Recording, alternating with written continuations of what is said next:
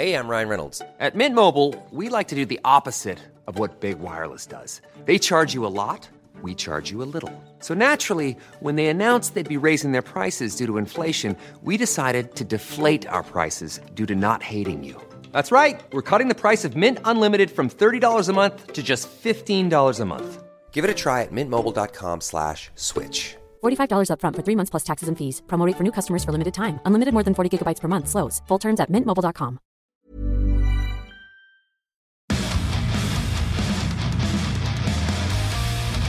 This is Kerrang's Inside Track, where the world's biggest artists tell the stories behind the most influential moments in rock history.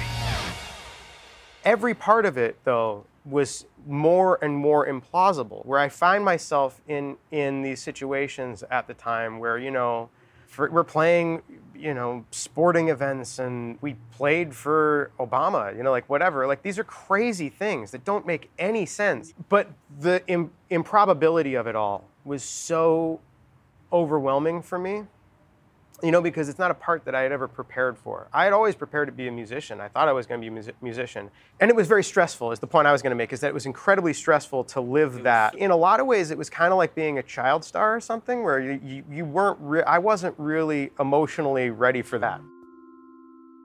That was vocalist Patrick Stump, speaking about the debilitating impact of success on his band, Fall Out Boy, and the reason they collectively decided to go on hiatus in 2009. At the time, the band were one of the most famous rock groups on the planet, but their status came at a price. Patrick was just a teenager when Fall Out Boy formed in 2001, and 8 years later, he was struggling to deal with the roller coaster ride that had propelled them from the Chicago punk underground to multi-platinum sales and #1 albums. Conscious of his own body image, Patrick began to feel increasingly ill at ease in the spotlight. Simultaneously, bassist Pete Wentz was going through an equally tough time. Having struggled with well-publicized anxiety issues from a young age, Pete was self-medicating. He was also in a high-profile relationship with singer Ashley Simpson, whom he would marry in 2008. Fall Out Boy as a whole, including lead guitarist Joe Troman and drummer Andy Hurley, were experiencing difficulties communicating over their creative process as they struggled to navigate the pressures of a changing music industry. While early albums like their 2003 debut, Take This to Your Grave, and major label efforts from Under the Cork Tree and Infinity on High had established them as a major league act, the band's fourth album, 2008's Folie à Deux, appeared to have stalled commercially. Meanwhile, Patrick bristled at the fact that the press continued to label his music as emo, despite his band's stylistic evolution, one which, on occasion, divided even their fan base. As a collective, it was clear that Fall Out Boy were close to imploding. Circumstances, however, dictated otherwise. The four-piece would overcome their hardships, both individually and as a band, to rise again and come back stronger than ever.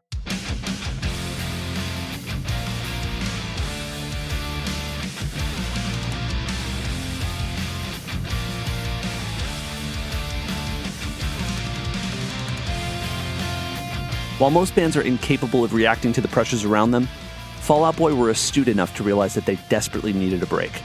And so, following a triumphant sold-out show at New York City's Madison Square Garden on October 4th, 2009, the band stepped off the touring treadmill and walked in different directions.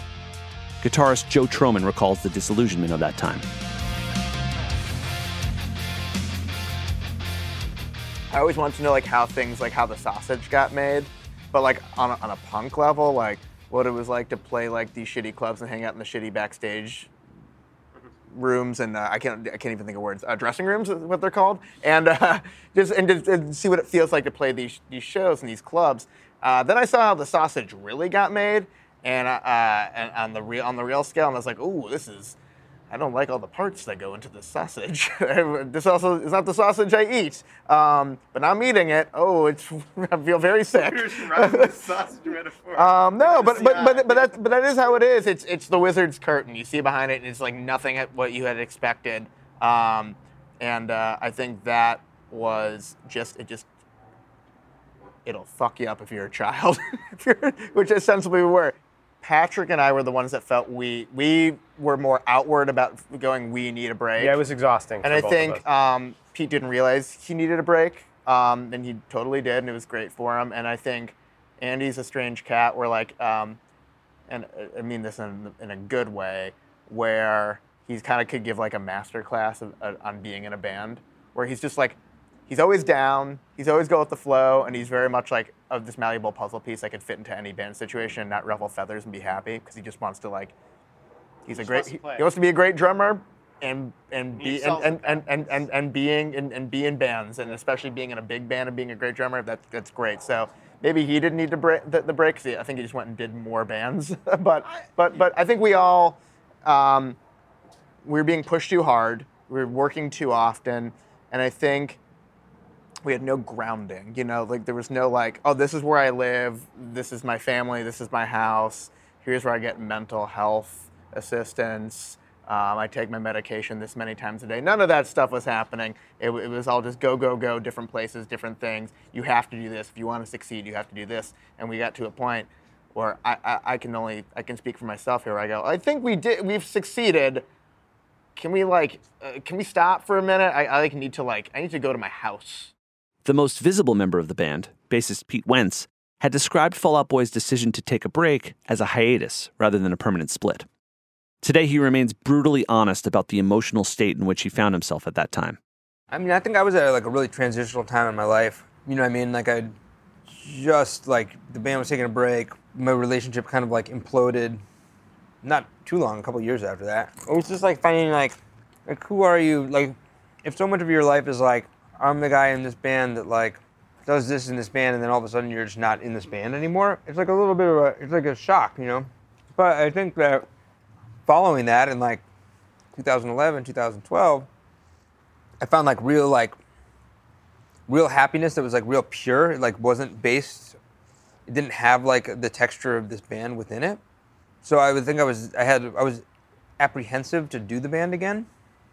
But I think it was like finding that you can find like joy with these guys that's like beyond what it was, 15 years ago. Like it's like different, you know what I mean? Which is pretty cool, For all four members of Fall Out Boy, the years away from the band led to moments of self-examination and, in some cases, the questioning of self-worth. As individuals, they embarked on assorted musical projects, attempting to shake off the past without ever really losing the common experiences they'd lived through. In early 2012, Pete contacted Patrick about the possibility of making music again. And so, the delicate process of healing the wounds of the past began. Key to that was evolving once again into new territory. Thus began a string of studio albums that kicked off in 2013 with Save Rock and Roll, the title track of which featured a guest appearance by Elton John. American Beauty, American Psycho would follow in 2015, and Mania would arrive in 2018. All three albums possessed their own distinct musical character, and all three debuted at number 1 in the US, with similar success around the world. Each of these albums also yielded a string of hit songs along the way, including My Songs Know What You Did in the Dark, Light 'Em Up, Centuries, Uma Thurman, and Immortals, all of which are included on the band's second greatest hits compilation, Believers Never Die Volume 2, the sequel, naturally, to Believers Never Die Volume 1, released back in 2009 under very different circumstances. Symbolically, this second collection completes Fall Out Boy's resurrection, defying the expectations of the band members themselves, as vocalist Patrick Stump freely admits. I thought it was crazy because the first one says Volume 1, yeah? It says that on it, I think. And I thought that was a joke. I thought that, I thought it was cool. I was like, yeah, you put it on there, but it's like History of the World Part 1. I didn't think it was going to be a real thing. And like, the odds of having the second act that we got are just so infinitesimally small that it's still crazy to me, where I'm like, it's beyond surreal. It's like it's almost, sometimes I wake up and I'm like I kind of laugh, because I'm like, it feels so improbable. Like it feels so ridiculously unlikely to me. But then I guess it's also one of those things where I think a lot of times the people around us have been, have really believed in it at times. I don't know. I think whatever, we've had this thing where I don't often know what I'm good at or what I'm doing or whatever, and you're like, that's the thing, do that. And I'm like, I'll trust you, whatever. But I feel like that's been a lot of the career has just been like, how did we get here? If Patrick's self-doubt is countered by Pete's more pragmatic approach to making music, Fall Out Boy's musical endeavors in the last 6 years have been characterized by a sense of restless development. Having long outgrown the emo tag, they've incorporated elements of pop, soul, and ska into their more recent records.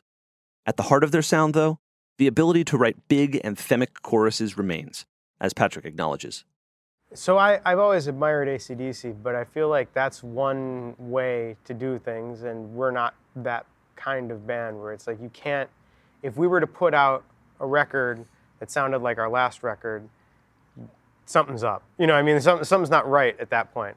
So I feel like, to your point, like that's kind of become, it's always been part of who we are. I don't think we really intended it even. It's just kind of part of, like we were talking about, even Cork Tree is like really all over the place. It's so funny to me how different if you look at a Queen Greatest Hits, it is all over the place musically. I mean, and you don't question it at all because after the fact, you're like, well, I just love Queen and I like those songs, and so I don't really think about how weird Crazy Little Thing Called Love is next to Another One Bites the Dust, next to Bohemian Rhapsody. You know, I mean, it's all over the place. Bowie, Elvis Costello, like Prince, like so many of these artists have just this breadth of history that none of it sounds even similar, you know? And so, not to say that I go for that, but I mean, like, we grew up, you know, in the 80s and 90s, and like that was what was happening, was a lot of, it's weird, it's kind of come back around, this idea of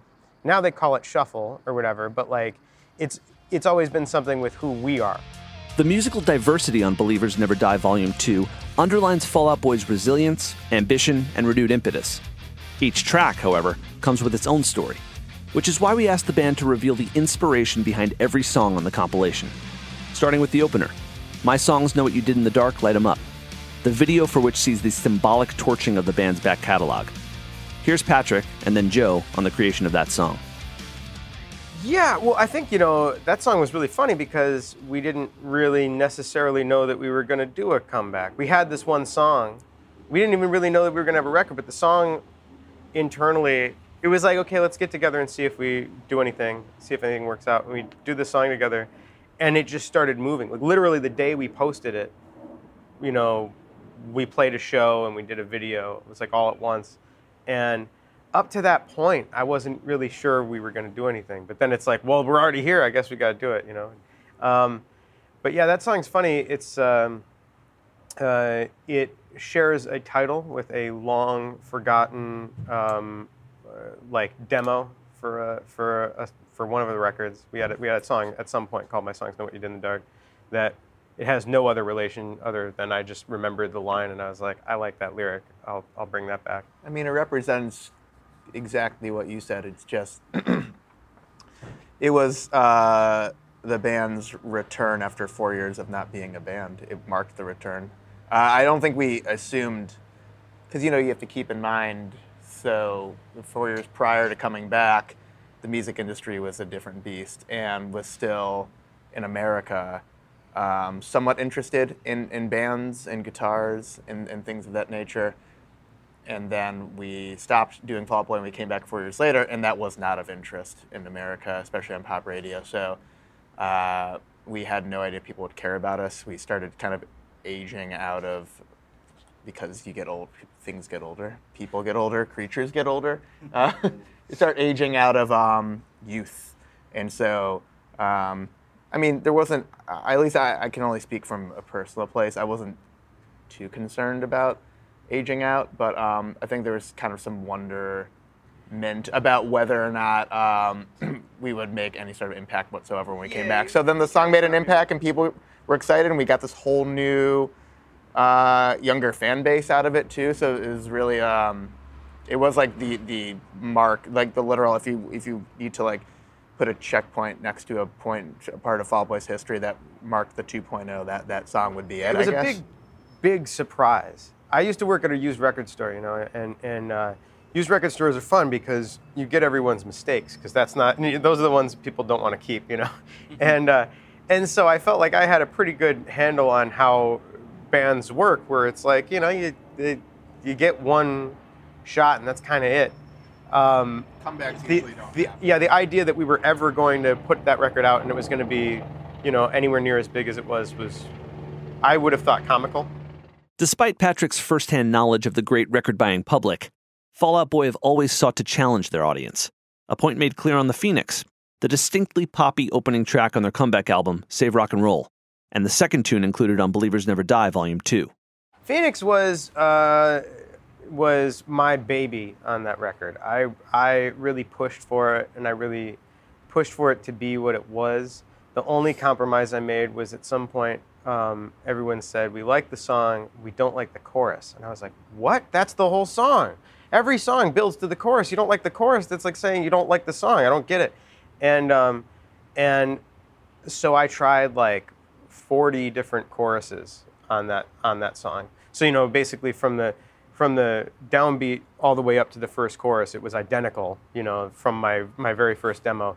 But, dun, dun, what comes after that? And I did like a million different ones. And Phoenix, that chorus had been another idea that I had written and couldn't find a song for, and I just kind of threw it in there not thinking. I was pretty sure that wasn't going to be the one. And then it totally worked, and it really, I think it kind of defined the record in a lot of ways for me. I feel like if that song wasn't there, I don't think I would have really been so gung-ho to even do a record, because I feel like it needed something directionally. The album did that was like, hey, we're Fall Out Boy. We're still the same Fall Out Boy that This did is Infinity. what the record's going to kind of sound like. Yeah. Track 3 of Volume 2 is the open-hearted earworm Alone Together, the third single on 2013's Save Rock and Roll, which certified platinum 2 years later. Here's Patrick. Alone Together was a really strange one. Our manager, who has these very Yoda, like just really brilliant moments of wisdom, I had like 15 different little parts of songs. And he goes, Patrick, just for me, could you try putting this part with this part? I just want to see what happens, right? I'm like, I don't know. They don't make any sense together, but fine. And I took a pre-chorus and a chorus and put them together. And all of a sudden, it just totally conceptualized. It like totally coalesced. By the end of it, I think it's 5 different song ideas that I had that after he did it, I was like, well, I'll try it again. I'll try this part from this song and this part from this song. So it's another reason why going through our B-sides is more of an educational thing than a fun thing, because like usually by the time we put out a record, I've cannibalized most of the songs that didn't make it. So I don't like to waste anything. I had to learn how to sing differently after that song, because it was so high, and they had us playing on like morning shows and stuff. And it's one thing to sing in a studio, and it's another thing to sing at a show even. But singing at 5 a.m. is not really the same vibe. You have physical limitations, and I couldn't. Up to that point, I had been a totally self-taught singer, and I really hurt my voice on like the Today Show or one of those shows doing Alone Together. And after that, I went and learned proper like opera technique stuff, because I was like, I don't want to do that. I don't want to hurt my voice every day. So it's kind of neat for me, because it's like that was where I learned. I think at that point I was also kind of, you kind of get to a point in adulthood where you're like, okay, fine, I'll eat my vegetables. You're kind of like, okay, fine, I'll learn something about how to sing properly, rather than just you trusting my ears or whatever. The fourth track is the feel-good and lyrically mischievous Young Volcanoes. Another tune from the Save Rock and Roll era, it was originally intended to be an acoustic track, but the band ultimately opted for a more polished version of the song. Here's Patrick again. Joe and I had demoed a very elaborate version of that song, a much more like Lust for Life kind of up-tempo thing.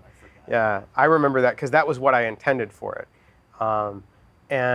And we put this thing together, but in showing it to everybody else, I had done just an acoustic version, just me and an acoustic guitar. And I even, in the demo, I was like, I don't know what the first line of the verse is, so just da-da-da-da-da-da-da-da, but we'll put something there. And Butch took my demo, and he was like, no, he doubled that part where I was just like mumbling that. And he kind of built this drum groove underneath it. And I'm like, no, that's not the song that I had. I had this whole idea. And he's like, no, let's just try this. And we tried it, and it was great, and it worked, and it was really funny. And I really did laugh in the vocal take when I said the How to Make Boys Next Door of assholes or whatever, out of assholes, and then I laugh, and that really is me laughing because that was the first time I'm reading that because Pete had sent. I was like, I need more lyrics for the second verse, and I was trying second verses, and I'm in the booth, and I sang it, and I got to it, and I'm like, all right, So and I thought it was fun that Butch kept the laugh in there. Track 5 on Volume 2 is Centuries, a celebration of empowerment that preceded the release of American Beauty, American Psycho. Back in 2014, the song became Fall Out Boy's 4th single to hit the top 10 on the Billboard chart in 8 years, and, it should be noted, was also nominated for a Kerrang! Award for Best Single. It's also a tune which sparked a rare sense of certainty in Patrick Stump. Centuries was one of the only ones I've ever been like really sure of. Usually I'm not too sure of any of the songs. I'm like, I don't know. And Centuries, we finished that one, and I'm like, this is just great, and I think it's going to be really fun. I just knew there's a little moment in there somewhere. We were doing like vocal overdubs, and there was some harmony, like some multi-layered harmony in there. And just as I was doing it, like I was like, this came together really nice. I remember being in the studio and being like, this feels like something. It's had a weird life because I kind of, that era was kind of a blur for us. Basically, when we did Save Rock and Roll, from the minute we dropped, it was February, I remember, we dropped the record, or dropped the song, and then we were just out for 3 years or something. There's a really weird kind of blurred edge to Centuries where I'm like, oh yeah, that was American Beauty, American Psycho, that wasn't Save Rock and Roll, because like it all for us kind of happened all at once, like the way that it was you read about bands in the 70s doing like 2 albums a year. It wasn't that, but it felt like that. Yeah, I think sometimes I forget which record that song is on.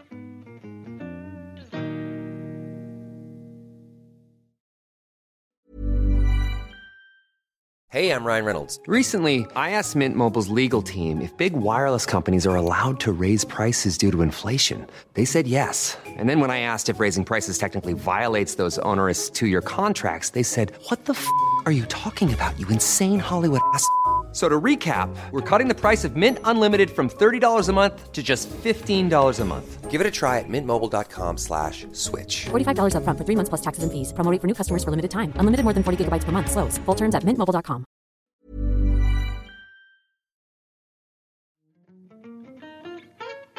As with all major artists of their generation, Fall Out Boy had previously attempted to contribute to various film soundtracks. The song Immortals provided them with their entry into that world when it first appeared on the soundtrack to Disney's Big Hero 6, the 3D animated superhero film. Of course, it was also subsequently included on American Beauty, American Psycho. Immortals was just fun. Immortals was we had done a lot of film stuff over the years, and none of it ever made it anywhere. I think back on all the movies I've worked on, and like we've been in like 2, for real, like when you actually, but I forget songs we worked on or whatever, things that the band was attached to. There's little bits and pieces of things that make it to records or whatever. But Immortals was crazy because it was Disney, so I was terrified because I'm like, well, that's going to be like, they're the biggest one, so they'll be the scariest one. And they were like so incredibly hands-off. They're like, no, we like what you do, just do your thing. Here's the scene. Do you want to see the scene? I mean, Disney has a good track record of making good things, and I think they know when they're sure about an idea, they seem to, if they're sure about an idea and working with some type of artist to make that idea happen. They know exactly what they want, and they know they've hired that artist to do their thing. It was amazing, and we just basically got to watch this rad movie that I would have watched anyway, and write a song for it, and that was really exciting and really fun.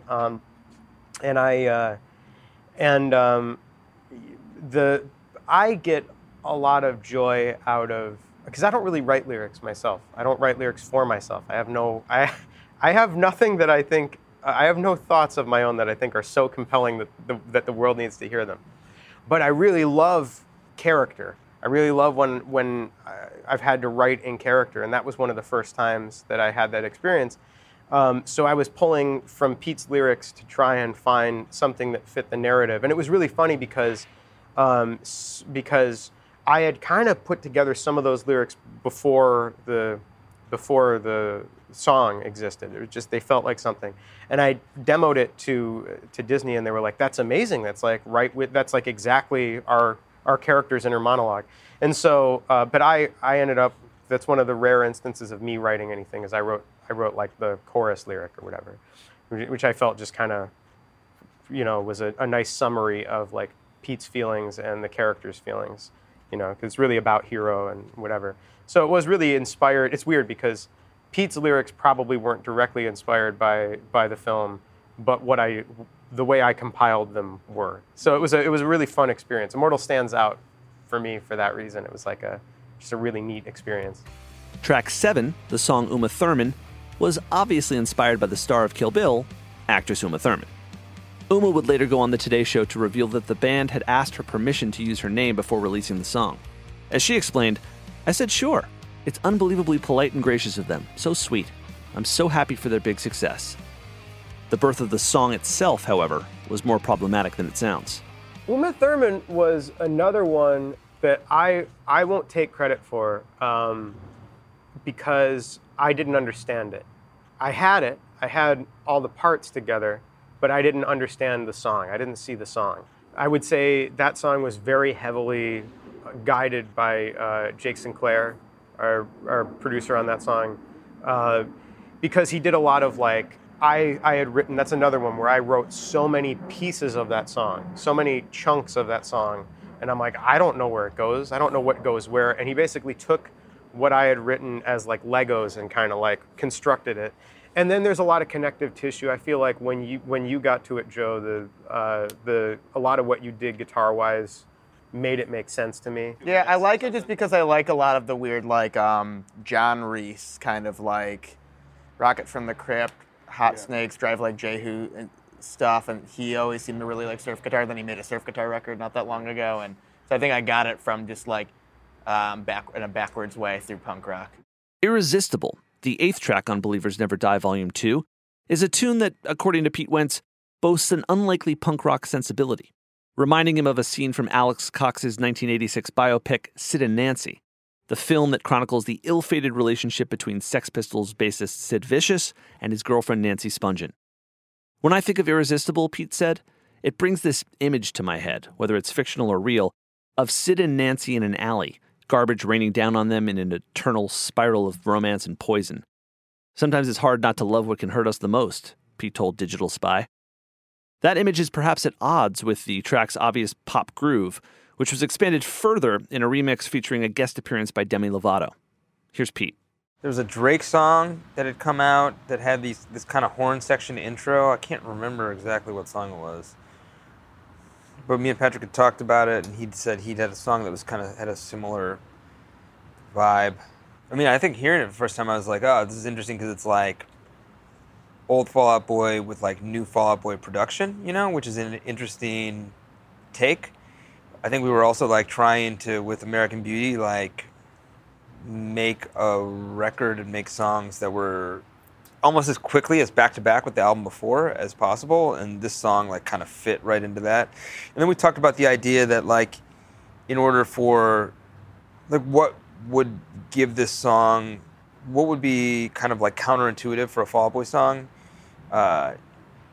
at the time, and it seemed like having like a different perspective within the song made sense, and that was what we talked about originally with having Demi sing on it. And I think like me and Patrick went to the studio in Hollywood where she sang it, and she literally is one of the most talented, singularly like vocal people that I've ever met. Like it was just like one take, just bizarre to watch how good it was.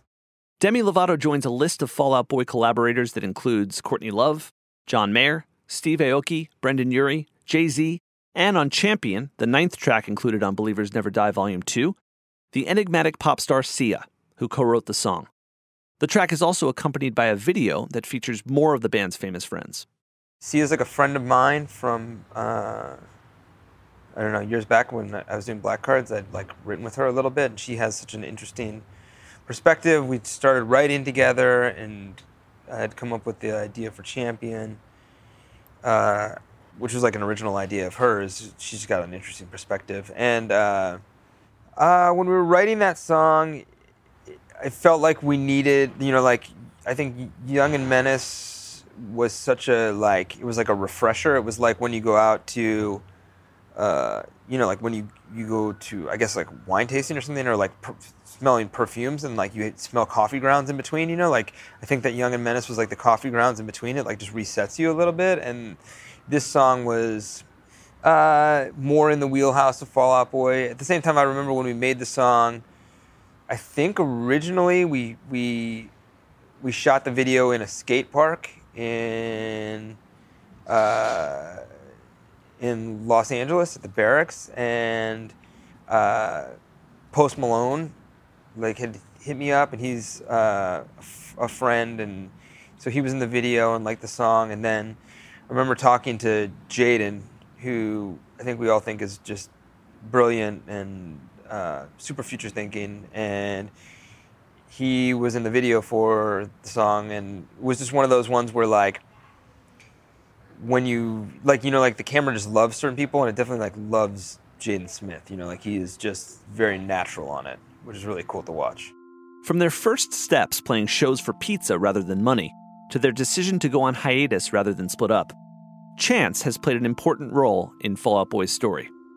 The same is true of their songwriting, a point made clear by track 10 on Volume 2, The Last of the Real Ones, which, according to Pete, is also, quote, the closest thing to a love song we've had, but still pretty fucking twisted.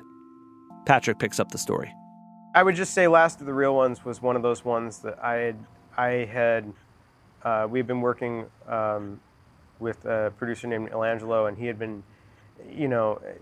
had been playing song ideas. And I'm pretty resistant to other people's song ideas. I want to write the songs, And he had been playing all these song ideas, and I was kind of like, that's not for me. That's not for me. That's not for me. And then he was just cycling through stuff, and he played this little piano loop, and that was all it was just this little piano loop. There was no anything. And he was like, I haven't done anything with that. And kind of go, I'm like, no, go back to that. And he's like, oh yeah, this thing. It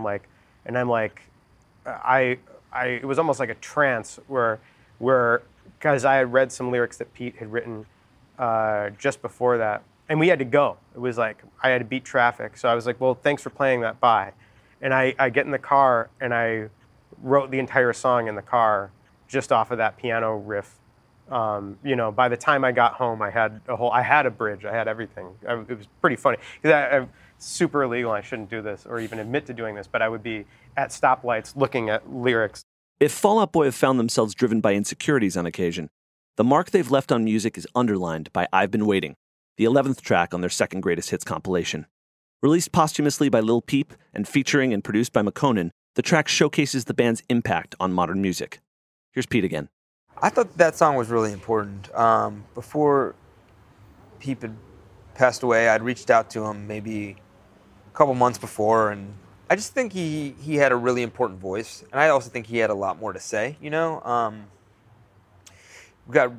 reached out and was like, I got the song, and I was like, I don't know, it doesn't, other people's legacies, and when an artist has passed away, it's it can be a little bit tricky, because you're like, did this artist want to? And he sent me this interview that people had done, and he was like, well, if I could describe my sound, I was, half Fall Out Boy, half McConan, and I was like, wow, that's it is calling to you, you know what I mean? And so it felt like it would be strange to not try to do it. So we tried it, and it's one of those ones where on paper, I don't think that the three voices and the sounds make any sense, but in the context of the song, I think they do. And that was one of those songs where when we were doing the video, we worked with his mom, with Gus's mom, and with his creative team, and it was interesting because it was we were approaching something completely through the lens of someone else. So there was never a point of let's pour gasoline on this song and try to make it go at radio, or let's, do this performance of it or whatever. It was let's just let this song be this song, and whatever it is what it is. And it's cool to watch that. Fall Out Boy's sense of musical liberation is perhaps best underlined by the 12th track on Believers Never Die Volume 2. Dear Future Self, Hands Up, is a new tune written specifically for the compilation, which features Wyclef Jean. The band have always been big fans of the Fugees and Wyclef, so this song was a great excuse to try something totally different. I love Wyclef. I think he is so talented in both melody and song construction. From the Fugees, like Fugees is like my jam. I like miss that band so much. And then seeing what he did with Shakira, and then just the production he did and the stuff that he did on his own. We've talked about doing like a ska tempo, a ska type of song for a long time, and we flirted with it a little bit, but like we talked about like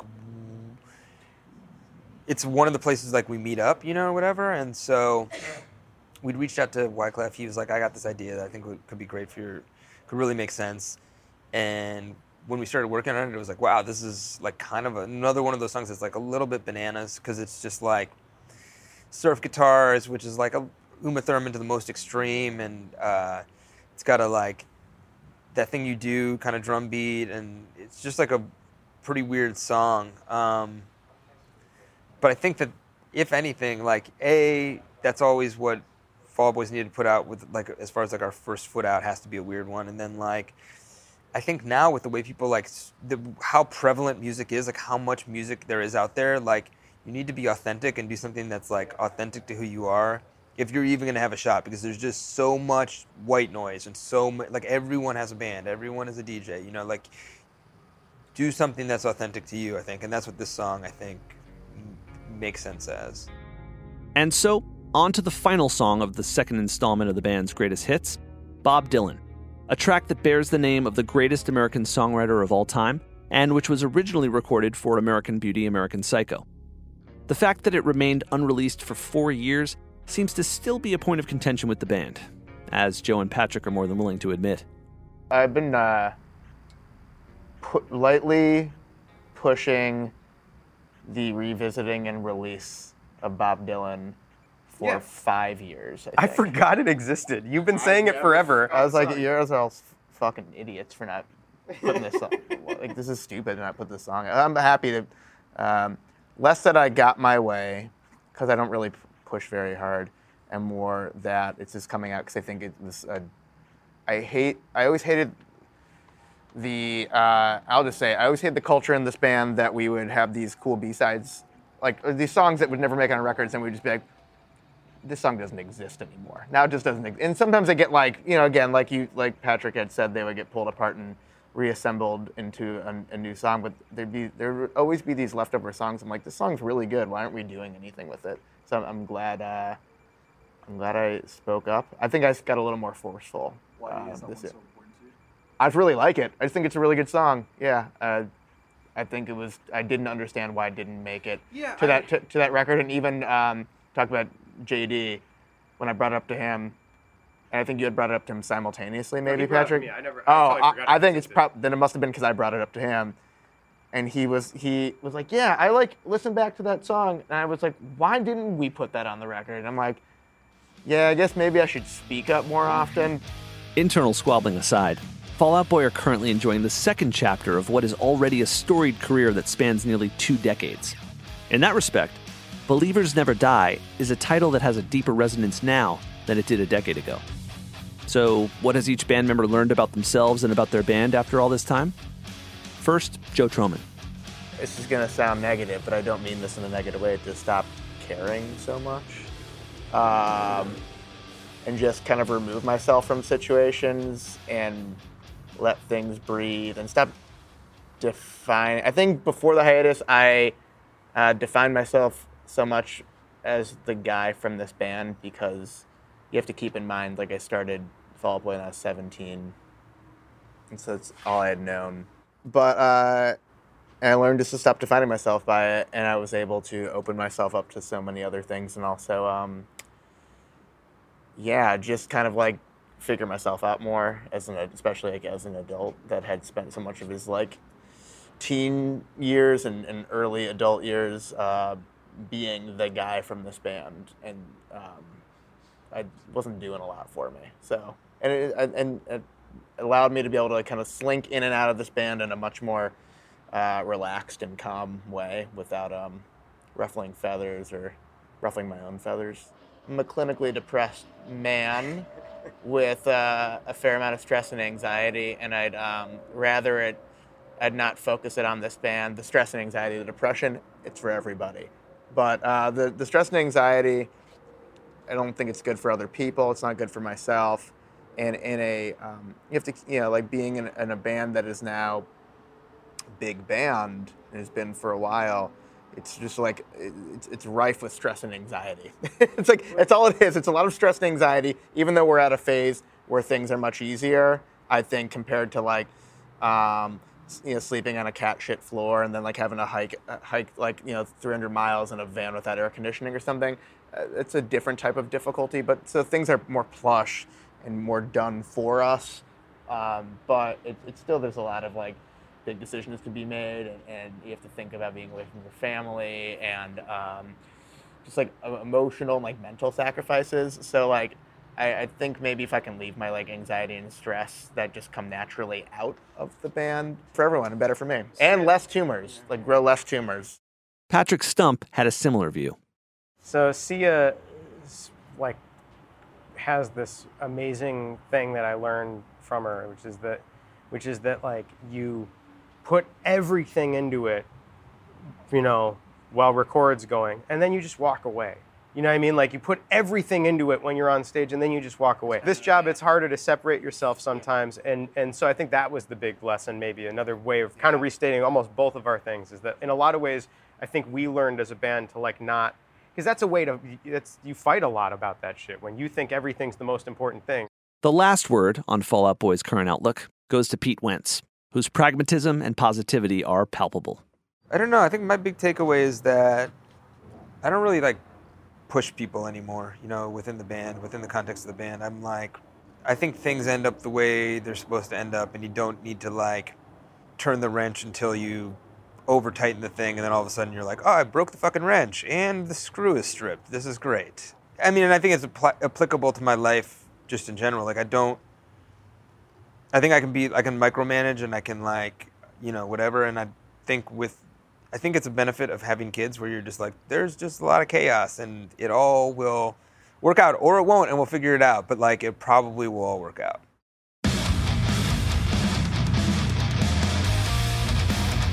This episode of Kerrang's Inside Track was executive produced and narrated by me, Ethan Fixell. It was written and produced by Kat Jones, with interviews by Dave McLaughlin and talent coordination by Sam Core. Additional contributions to the script were made by Phil Alexander and Emily Carter. The episode was edited and mixed by Kieran Kay at Full English Post in Brooklyn, New York. All music was composed and performed by Ben Hutcherson, and our logo was designed by Matt Dykesel. Special thanks to Lauren Hales and Michelle Duffy. If you enjoyed this episode, please subscribe to Inside Track wherever you listen to podcasts, and visit Kerrang.com for more information on Fall Out Boy.